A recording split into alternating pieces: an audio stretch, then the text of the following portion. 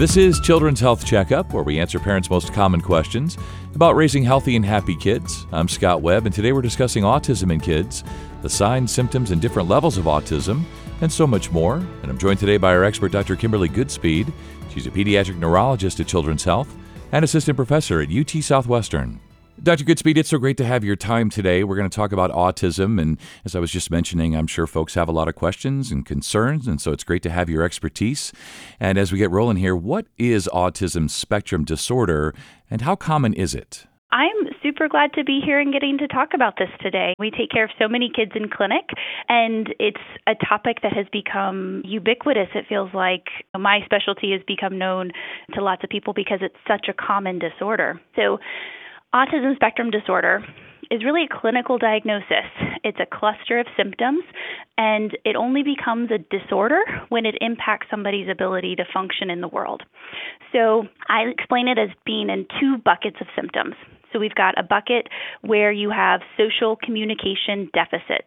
So you don't communicate your needs or your wants very well. You may not understand other people's emotions or feelings very well, or how those may relate to yourself, or even potentially assume that everything you're feeling is what everybody else is feeling as well. That's what we call social communication deficits. But the other half of autism is a bucket where you have restrictive and repetitive behaviors. So these are things like getting stuck on an idea or a topic or a particular area of interest. Some of our patients become extremely proficient in all the different types of dinosaurs, and they know everything. They can talk to you about dinosaurs for an hour, but they may not be able to tell you what they had for lunch today. And the other piece of that often I think gets overlooked and can be really impactful for patients is sensory issues. So that can be both sides of that coin of too much sensory-seeking behavior or too sensitive to sensory inputs. So you may see kids that are wearing headphones out in public now because the noise of the world is too much and too overwhelming. Or you may see kids that have like a chew stick or something that they like to chew on, or a fidget spinner or fidget box because they need to be manipulating something with their hands, and that helps them navigate through the world and helps them stay calm. But how common is it? And it's been on the rise for the last couple of decades. And the newest numbers we have out of the CDC say that autism is as common as 1 in 44 kids. And I like to conceptualize that for families. That's every other classroom in the United States in an elementary school having a child with autism.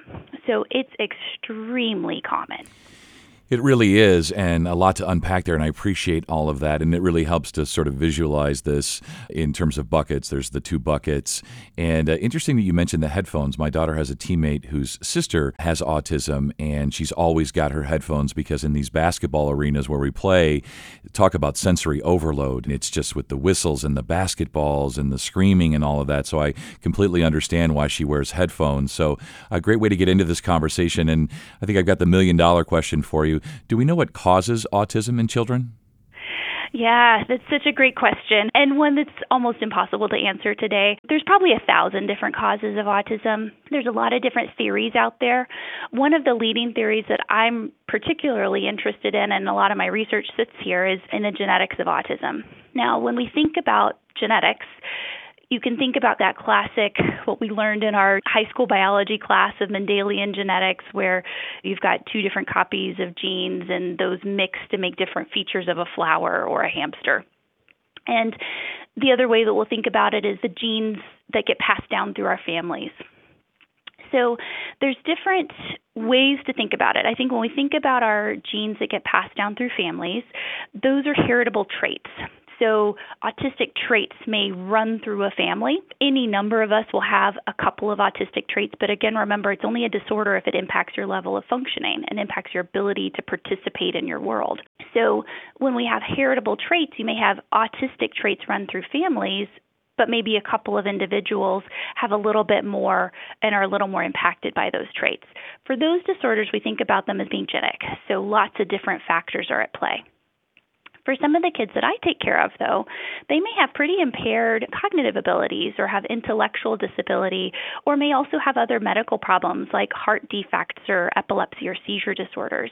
And for some of those kids, we can actually pinpoint to a single gene that had a mistake in it and something goes wrong with how that protein is made, which is what the gene encodes for, and that disrupts their brain function and their brain development. So we have these two different ways of thinking about how genetics can play a role in autism. Yeah, I see what you mean, and I've always wanted to ask an expert, so I'm going to ask you now. You talked about how common autism is today, 1 in 44. Is it that it's more common now, or is it that it wasn't diagnosed previously or as accurately, and that we just know more about autism in order to be able to diagnose it more accurately today?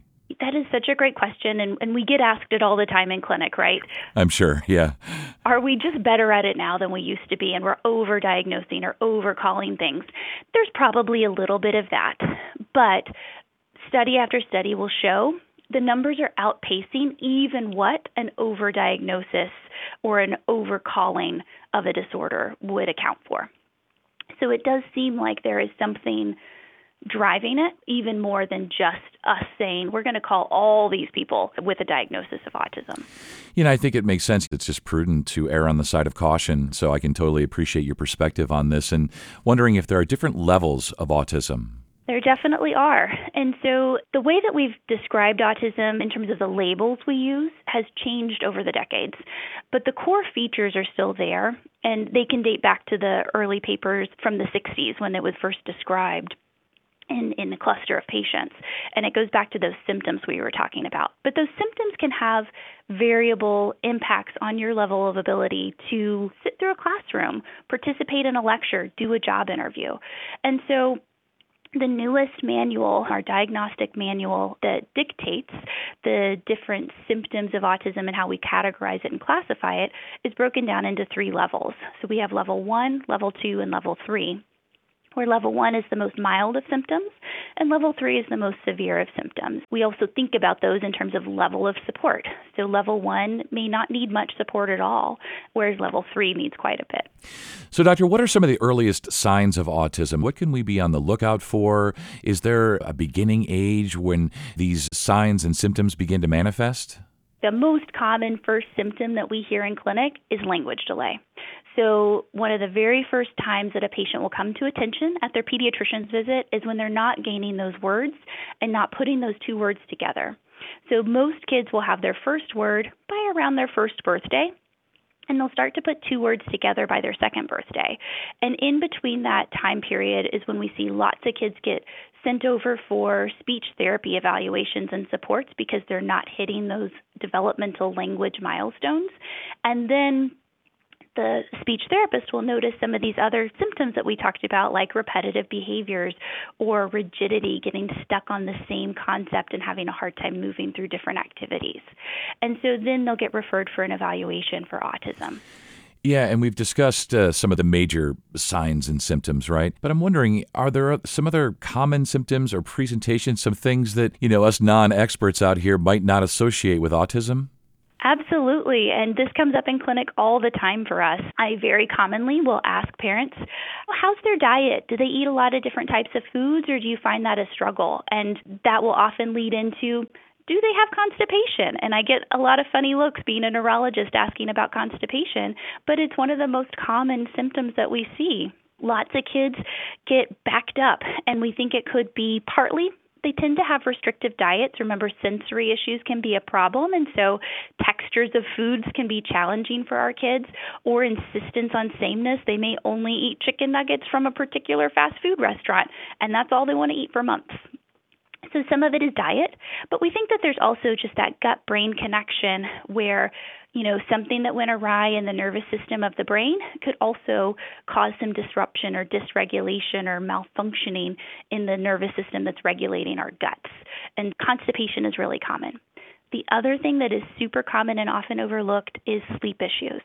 So lots of our kids with autism have problems with falling asleep or staying asleep or waking up really early at 3 or 4 in the morning.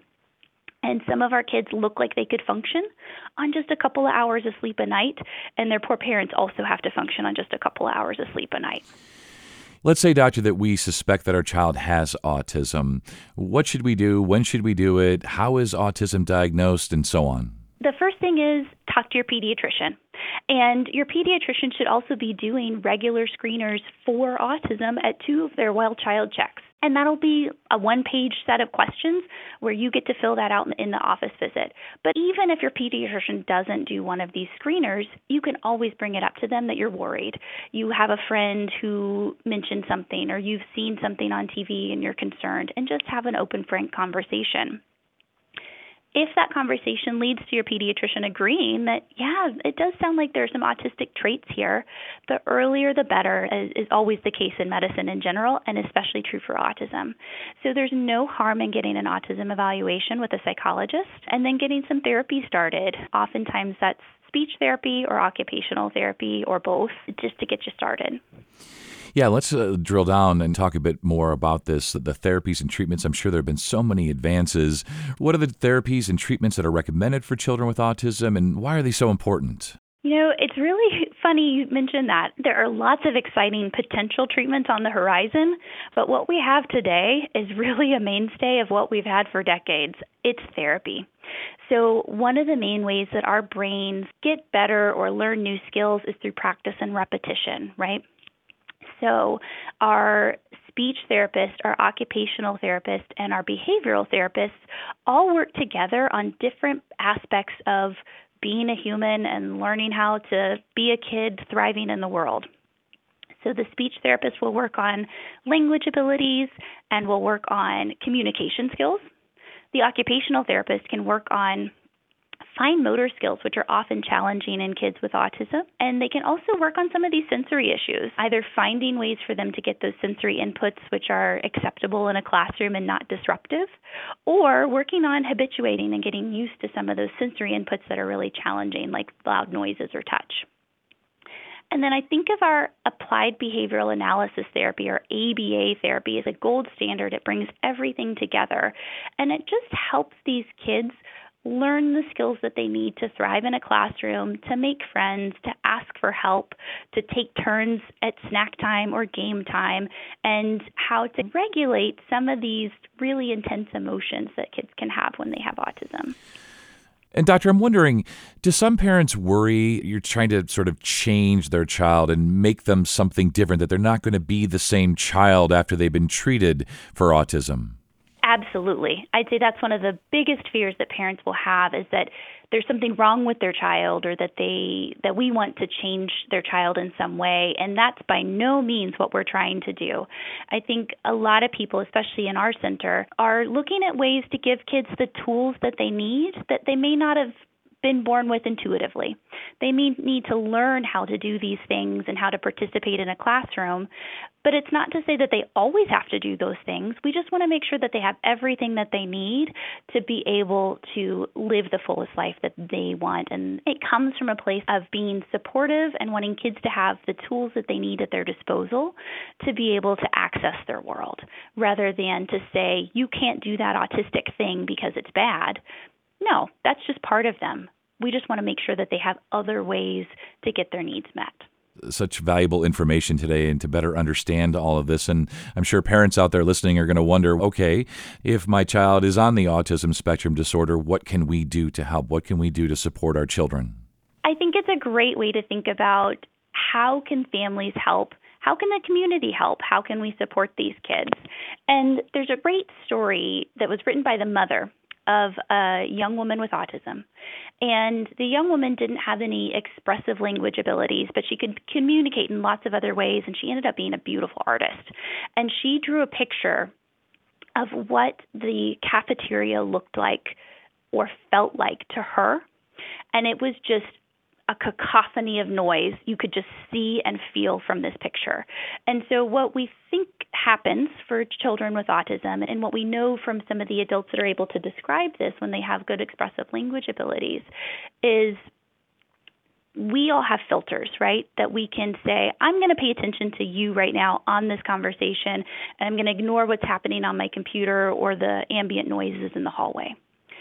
Some people with autism can't filter out all of those things, so all of that input comes at the same volume and at the same level of attention, with their attention being pulled in a million different directions at one time. And that's why it can be overwhelming. And so if we can think about how do we teach somebody to focus their attention? How do we teach somebody to be more calm and accepting of challenges? And so a lot of it is just breaking things down into very small steps, preparing and over-preparing. So a great tangible example of this is school transitions.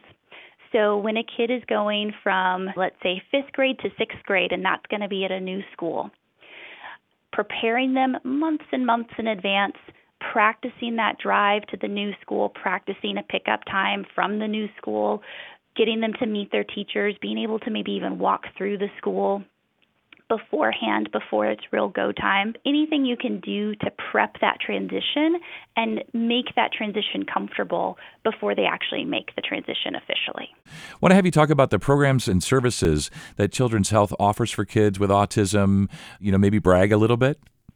Absolutely. I do want to just plug one thing, too, before we move on past it. It's just we think about treatments for autism, but really any of these would be good treatments for any good human, right? It's all of these practicing, habituating, prepping beforehand is good for anybody. And the only thing with autism is you may just need to do it a little bit more and a few more times. But really anything that's good for any human, you could break down and expand upon and do with a little bit more thought and repetition. And that's the way to approach helping and supporting an individual with autism. And to plug a few things that we have going here, so I work in the Center for Autism and Developmental Disabilities, and I couldn't be more proud of our team.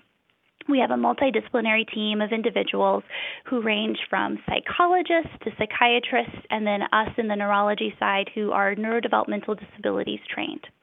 So our psychologists are doing two different things. We've got a group who are doing mostly evaluations, so taking kids through those comprehensive evaluations that can take about 2 half days and several hours of testing and then at least an hour of feedback to go over all the results. It's like drinking from a fire hydrant when you go through one of those evaluations, but they're just full of tons of information to go back and reference and look at later and ask questions later and go over with your pediatrician as well. We also have psychologists who are doing therapy. We've mentioned speech therapy, occupational therapy, and ABA therapy. But in addition to that, some of our psychologists can do more individualized therapy. So let's say we've got a teenager with autism who's also struggling with depression or anxiety. They can take that teenager, work with them, talk through coping skills, work on different ways to manage that anxiety, but doing it through the lens of knowing, this person has autism, and how may I approach that differently? How may I tailor that a little bit differently to their needs? Our psychiatrists and our neurodevelopmental disabilities providers like myself are mostly seeing kids for psychiatric and medical evaluation. So on the neurology side, we're looking for early signs of seizures, doing workups with genetic testing or brain imaging, and we're also managing medications similar to what our psychiatrists will manage.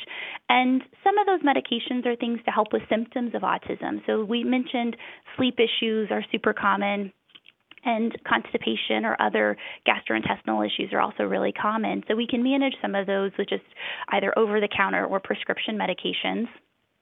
But challenging behaviors, anxiety, depression, they're also highly prevalent in kids with autism. And so sometimes we need to use some of those medications so that it brings down those symptoms enough that we can let our therapy do its work.